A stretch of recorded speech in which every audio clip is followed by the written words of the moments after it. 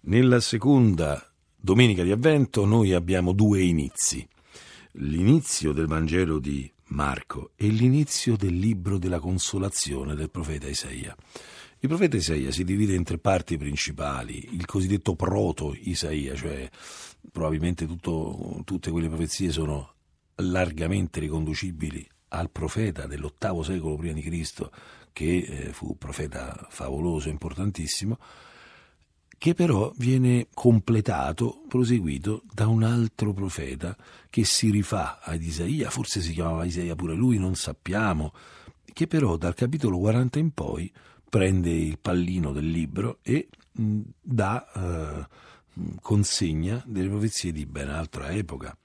Siamo 530 o giù di lì, prima di Cristo, è il momento in cui il popolo partirà per tornare dall'esilio verso la sua terra, perché è finito il tempo della correzione, è finito il tempo della purificazione al tempo dell'esilio. E allora c'è l'inizio del libro della consolazione, del Deutero Isaia, e c'è l'inizio del Vangelo di Marco.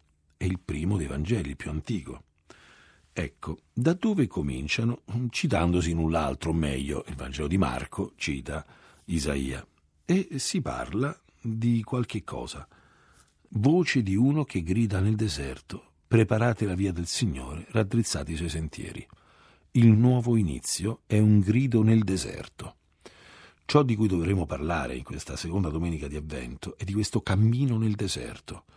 Raddrizzare i suoi sentieri, e Isaia diceva: spianate nella steppa la strada per il nostro Dio, ogni valle sia innalzata, ogni monte e colle siano abbassati, il terreno accidentato si trasformi in piano e quello scosceso in vallata. Di cosa stiamo parlando? Stiamo parlando della via del Signore. Preparate la via del Signore, raddrizzate i suoi sentieri. E questa parola viene detta a qualcuno che è nel deserto. Siamo di fronte a un araldo, un annunciatore. Giovanni Battista è colui che battezza e grida nel deserto. È interessante questa cosa qui. Un araldo grida sulla piazza, un araldo grida in un luogo dove tutti lo possano sentire. Se c'è un posto proprio inutile per dare notizie, questo è il deserto. Giovanni lo fa nel deserto, compie questa parola nel deserto e proclama un battesimo di conversione.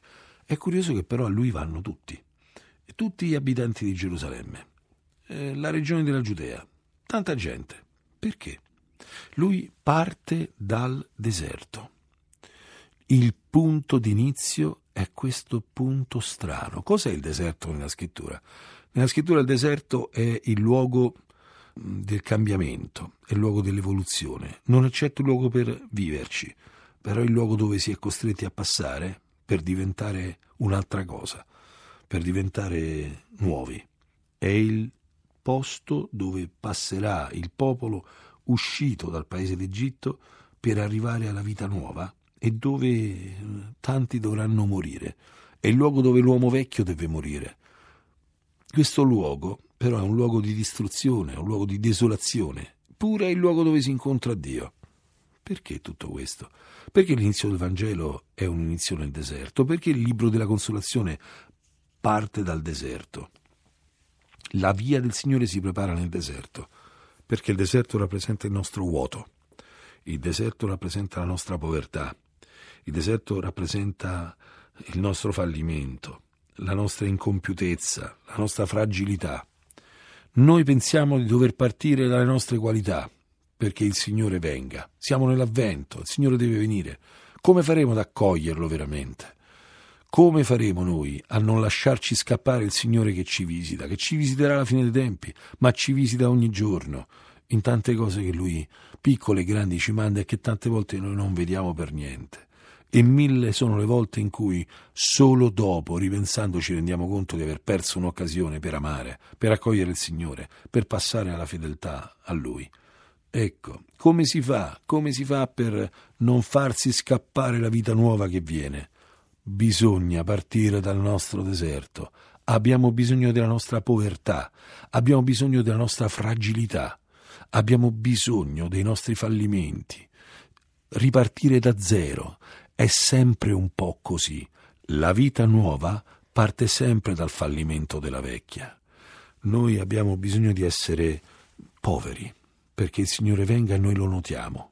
Dobbiamo essere affamati, dobbiamo essere gente che deve essere consolata per accogliere il Consolatore. E che cosa verrà? Che cosa stiamo aspettando? Il più forte, dice Giovanni Battista, colui che è più forte di me, colui che porta qualcosa che è più grande di ciò che io porto. Lui porta acqua, un battesimo nell'acqua che vuol dire purificazione, vuol dire mettersi in discussione, vuol dire ripulirsi, lavarsi, provare a cambiare.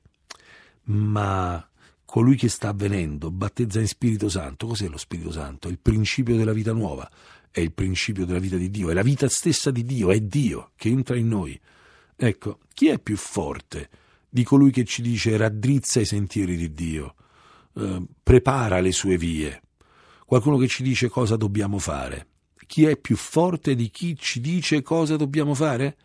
Colui che ce lo fa fare, colui che non solo ci fa capire cosa va fatto, ma ci aiuta, ci rende capaci di farlo, colui che emetterà lo Spirito sulla croce e lo consegnerà da risorto, qualcuno che è morto e risorto per noi, che ci fa avere la vita, che parte da Lui, che parte dal suo amore. Noi possiamo capire tante cose. Giovanni Battista ci fa capire il nostro dovere, quello che abbiamo da fare, ma Gesù Cristo ce lo fa compiere. Lui è venuto a dare compimento, è venuto a darci la vita nuova, è venuto a darci ciò che ci farà vivere in una maniera diversa, ciò che ci farà rinascere dall'alto.